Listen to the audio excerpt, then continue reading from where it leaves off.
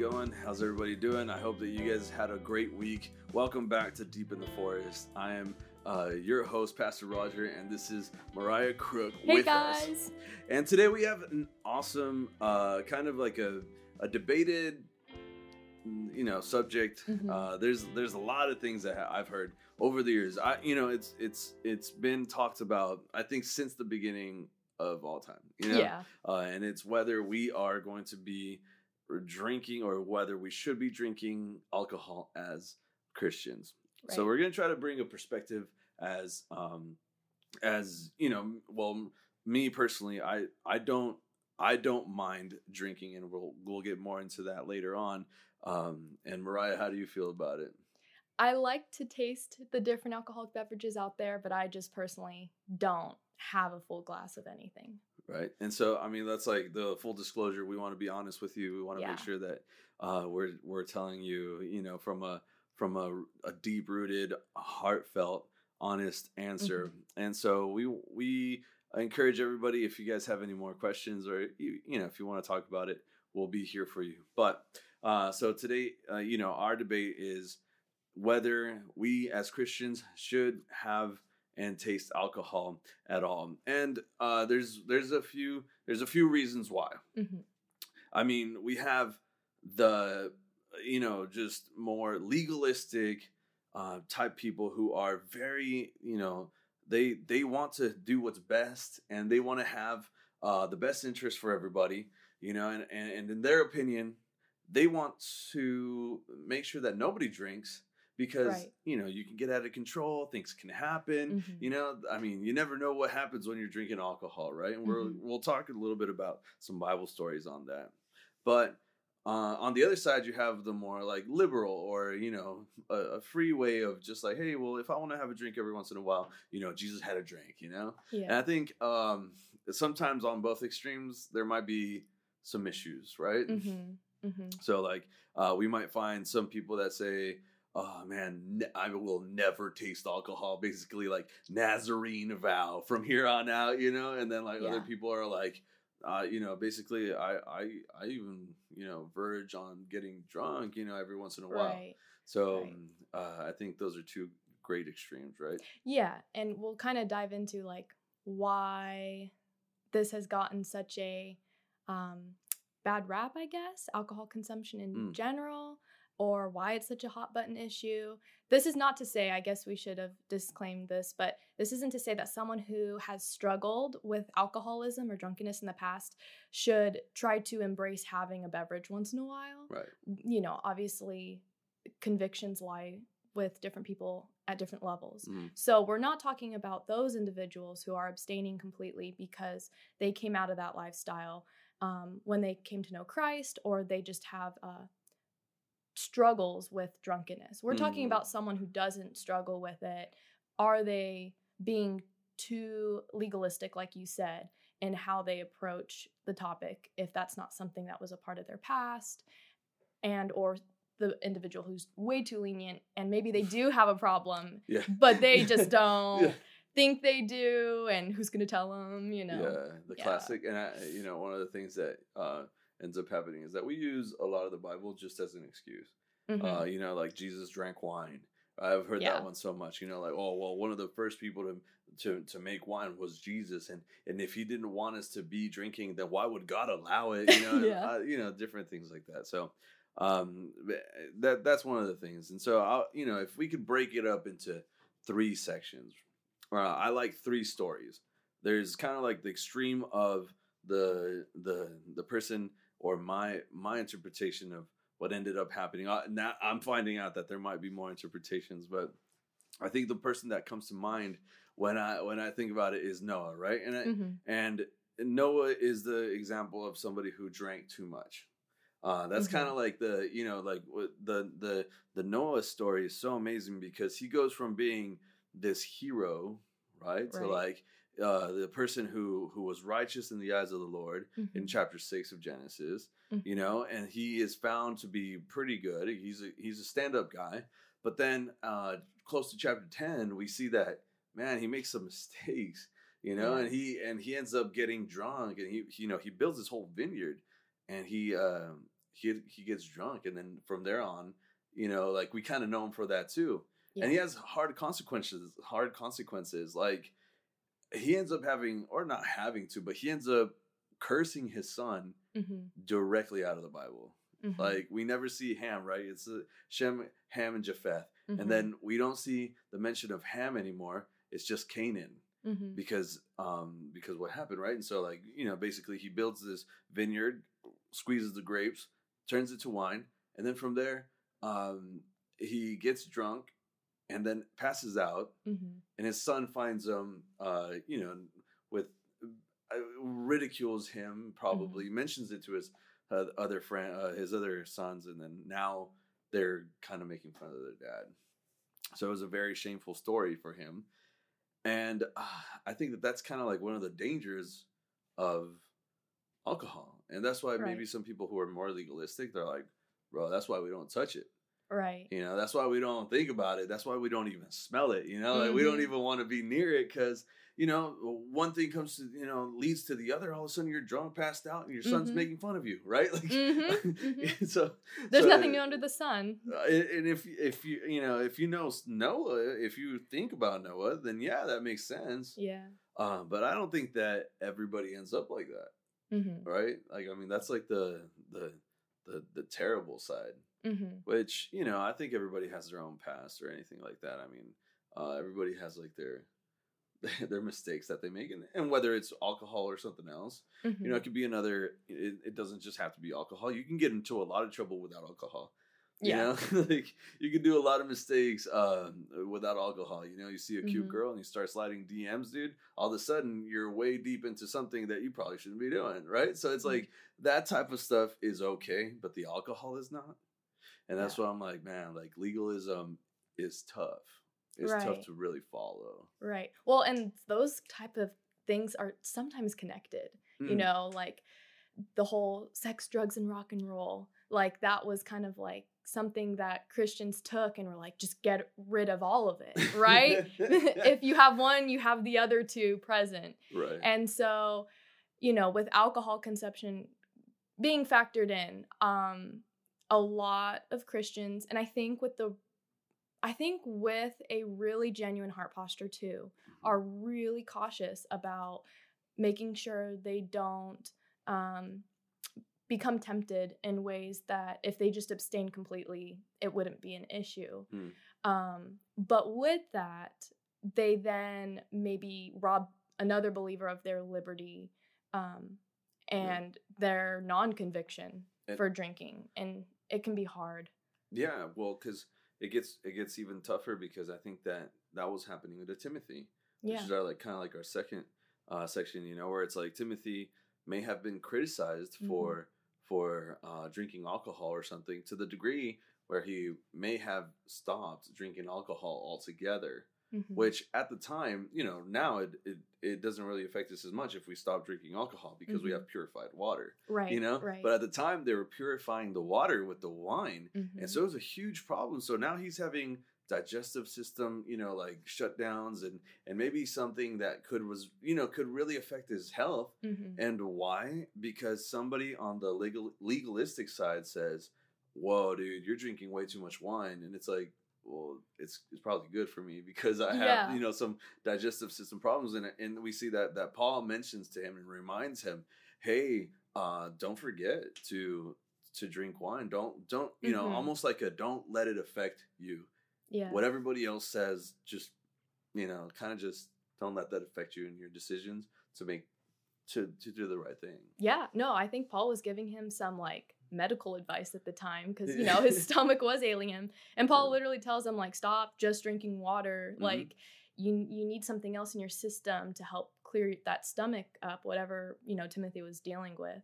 And we even see it now. There's scientific evidence everywhere that red wine specifically, glass of red wine, right? You know, heart health, it's really good for you. And even beer in some small quantities can be really good for your heart health. And so we don't want to take that and run with it and be like, it's for my health, it's for my heart. And you're just having 2 to 3. Line, yeah, you know? A thin line where people are going from healthy to not really quick, you know? I think that's the problem. And I think, you know, that's why it's so hard as Christians, because I think that we tend to go hard. You know, we go extremes. We go either 100% like negative and we don't do it, we don't touch it, we don't think about it. Right. Or, hey man, we're just like, you know, God is love and we're just gonna, you know, gung-ho it, you know? And there's like that happy in between where it's like, I think that's where it lies. We try not to, we think like Siths and absolutes, bro. Or like, you know, like, but like, you know, what it really comes down to, it's like, maybe a prerogative of like, make it your own, which is actually like the whole basis of the Holy Spirit, you know? Yes. And it kind of leads me to like the third example that I could think of, which was Jesus. His first ever miracle that recorded, at least, you know, within the canon gospels, is that he turns the water into wine in the wedding of Cana. So all of a sudden they're out of wine, and his mother asks him to, you know, like, hey, do something about it. And he could choose to say no and be legalistic and just be like, you know what, I don't believe that these people have a real good control over themselves. Yeah. You know, obviously they've drank plenty of wine, you know, like I'm sure they didn't start the wedding with like a lack of wine. I'm sure they kind of, you know, they had it planned out so that there would be enough. And so that must have been at least decent amounts of wine. Right. So they had drank a decent amount of wine and they went over. Okay, now Jesus is up. He doesn't go legalistic way and say, no, you know what, this is a sin and we're going to just, you know, this is almost gluttony and all, you know. Like, I'm going to invent soda right now. Right. You guys are going to switch over. Okay, Martinelli's one off, you know, from here on out. Like, that, which, you know, honestly, no, I'm just kidding. I think that's, you know, something that he could have done. He could have done something else. He didn't choose not to. He chose not to. And he gave us wine. And it said the head waiter decided, you know, to make it an effort to say that it was the best wine that he had ever tasted. So he didn't go cheap. So that means it must have been some, obviously, best quality wine there could be. Right. I mean, Jesus himself. So, what is Jesus really within this story? We can see that Jesus, honestly, what he really cared about and why he did that was the reputation of the couple. They, from here on out, that would have been a social faux pas. You know, they would have been like, oh my gosh, like, and they would have been known as the couple that could not handle the wedding. Right. How embarrassing, you know, like, oh, they ran out of wine. We, you know, like, that's going to be, and basically that was how the culture worked, that whatever they ran out of, you know, that was going to say something about how their wedding was going to go. Which is awesome because now their wedding went that Jesus was there and he made a miracle happen. Yep. So that's awesome. But I think Jesus comes in and saves their reputation more than anything, you know, because he doesn't proclaim the gospel and say, okay, the kingdom is now. That was a miracle that really almost starts pre-ministry. You know, he's getting his team together. He's calling some people out, but you know, he hasn't embarked yet into his full-on ministry. This is the first, and he even says himself, it's not time yet. You know, so that is a dead giveaway that no, this wasn't time yet. He gives this miracle for the reputation of people. So what does Jesus care about? It's you see that he has a huge respect for reputation and how people view you. So, which is our last point. As a pastor, I have a really hard time explaining that to people because, on one hand, people, they want to treat me like a human being, right? So they don't know whether to like, I'll go to parties and stuff and they'll serve everybody a beer and they'll just go to me and they're like, oh, and they freeze, you know? You can see like their mind is rushing like 1,000,000 miles an hour and they're just like, I want to treat them, you know, right. I want to treat them with respect, but then I don't know if he drinks. Does he drink? Can he drink? Is it drink? You know, like, do I drink at this point? You know, like, and they're just kind of like, oh my gosh, like, you know, oh wait, so if he drinks, can I drink? But if I don't drink, you know, so it's just like this huge social kind of like taboo. You know, yeah, almost. like you don't know what's going on as a pastor, and so you feel that very heavily, and people will tell you like, and so okay, the question is then, if I go to a social gathering, should I drink? Because I want to fit in with the people. I want to make sure that they feel comfortable. I want to make sure that, you know, like everybody knows that I'm a human being too, you know, like, but at the same time, I do have higher standards. Right. You know, and I do have a reputation, like Jesus kind of indicated here, that we need to make sure that we give the right view, the right, you know, and make sure that nobody else is going to be stumbled. So, man, it is like one of those rough areas where it's just like, you know, what do I even do? Yeah. So, what do you think in your case? I think that if a Christian is asking themselves, you know, like you said, regarding social events or just get-togethers, if you know everyone else there doesn't have an issue with it and you don't, I would say go ahead, like, you know, have a glass or a bottle or whatever with a meal or whatnot.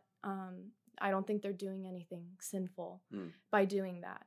But if you're in the company of someone who you know has had past struggles with alcoholism, or they just are withholding because of their own personal conviction, you know, it may be more loving to limit your liberty in that way and just say, you know, this may tempt them to want to drink, but they're not operating the same way I am regarding how they view this. And so this might stumble them.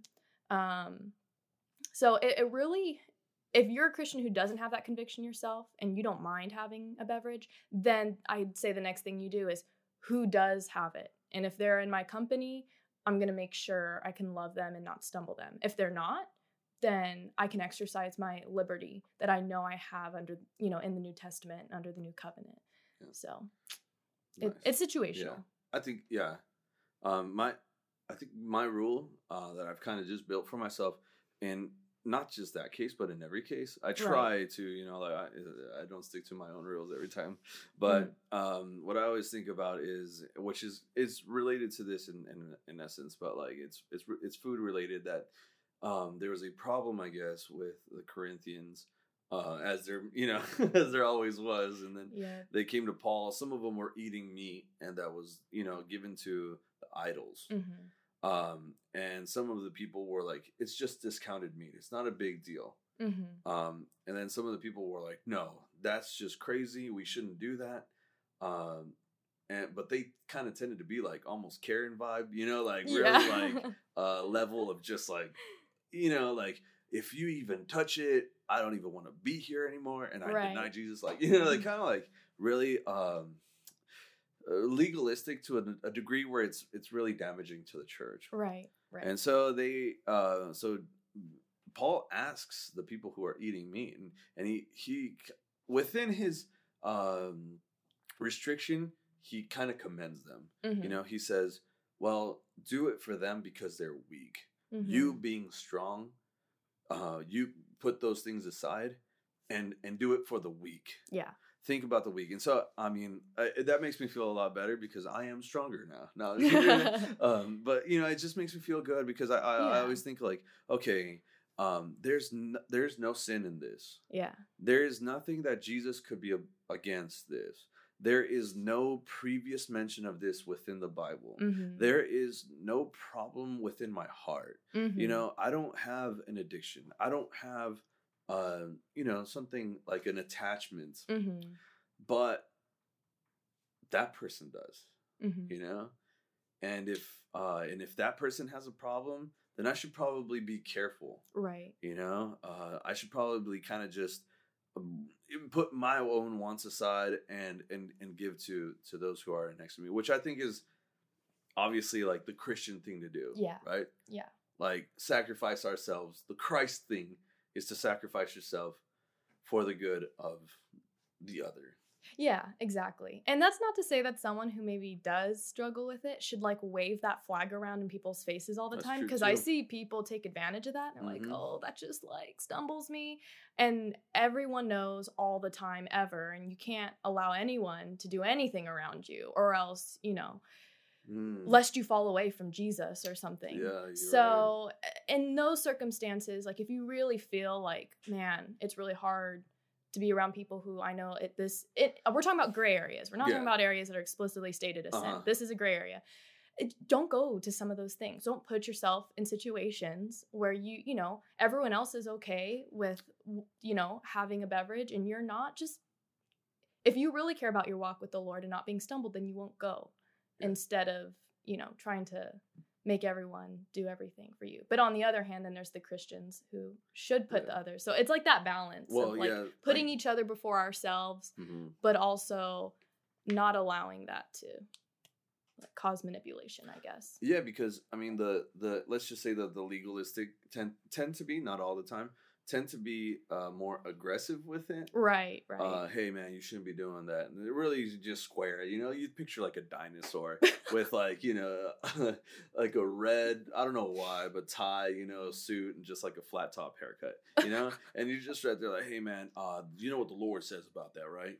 We're clear about this, right? And it's like, no, we're not, because that's not a black and white area in the Bible. Right.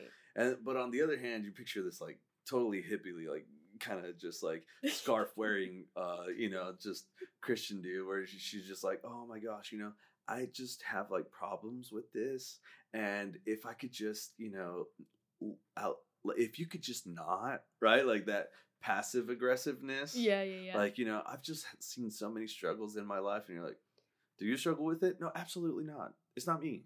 Oh. There's like the super aggressive guy, and then there's the passive aggressive people, and both of them are just wrong, and that's like you feel shame rather than conviction. You feel that you're just being called out rather than called in, and said, hey, you know what, like, dude, why are you drinking?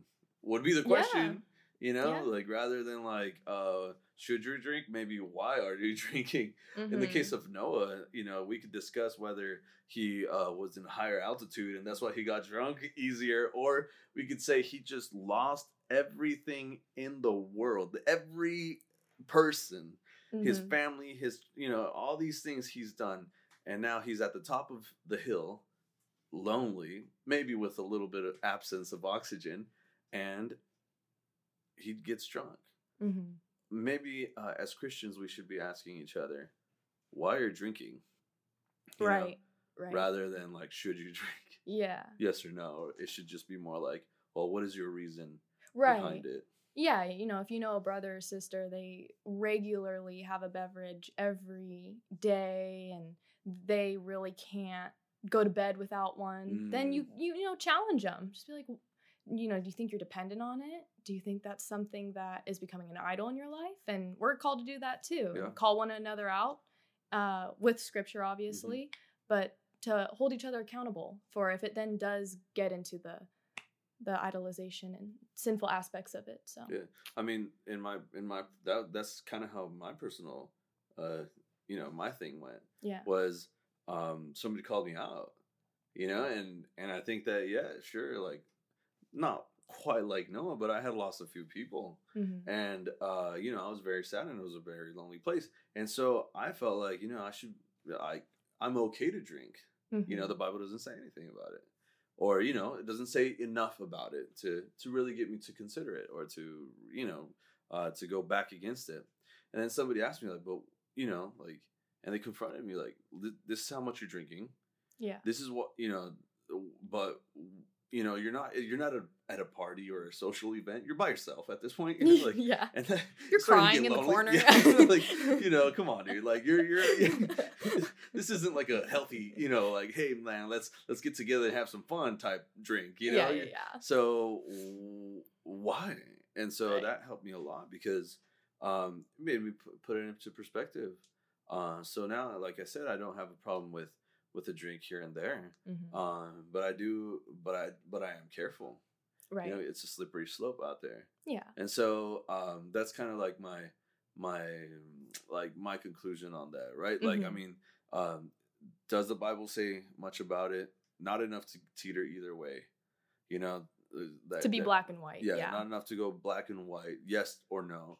It's more of like a personal decision. Mm-hmm. And I think that everybody's different, you know. Mm-hmm. Mm-hmm. We all have different tolerances. We all have different makeups, build-ups, you know, like, and everybody has a different past, a different future. Mm-hmm. So Mm-hmm. we should kind of just, there's too many variables to really have a one determination or one answer for that. Right. And that's where it comes down to praying and just asking the Lord to clarify for you, you know, I'm not sure where it is in the New Testament, but it's the verse that talks about whatever you don't do from faith is sin.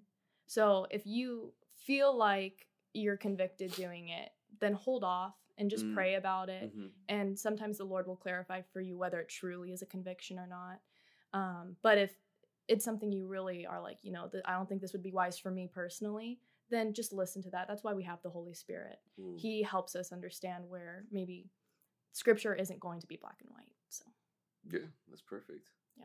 Awesome. So thanks, guys, again. You know, I hope this kind of helped some of you guys. You know, and some of you guys maybe are either new to the church or are looking to be more knowledgeable. So we want to really make sure that we do have the answers for you. So if you have any more questions, if you have any more comments, just leave them down below. And thank you so much. We'll see you guys next week. Bye, guys.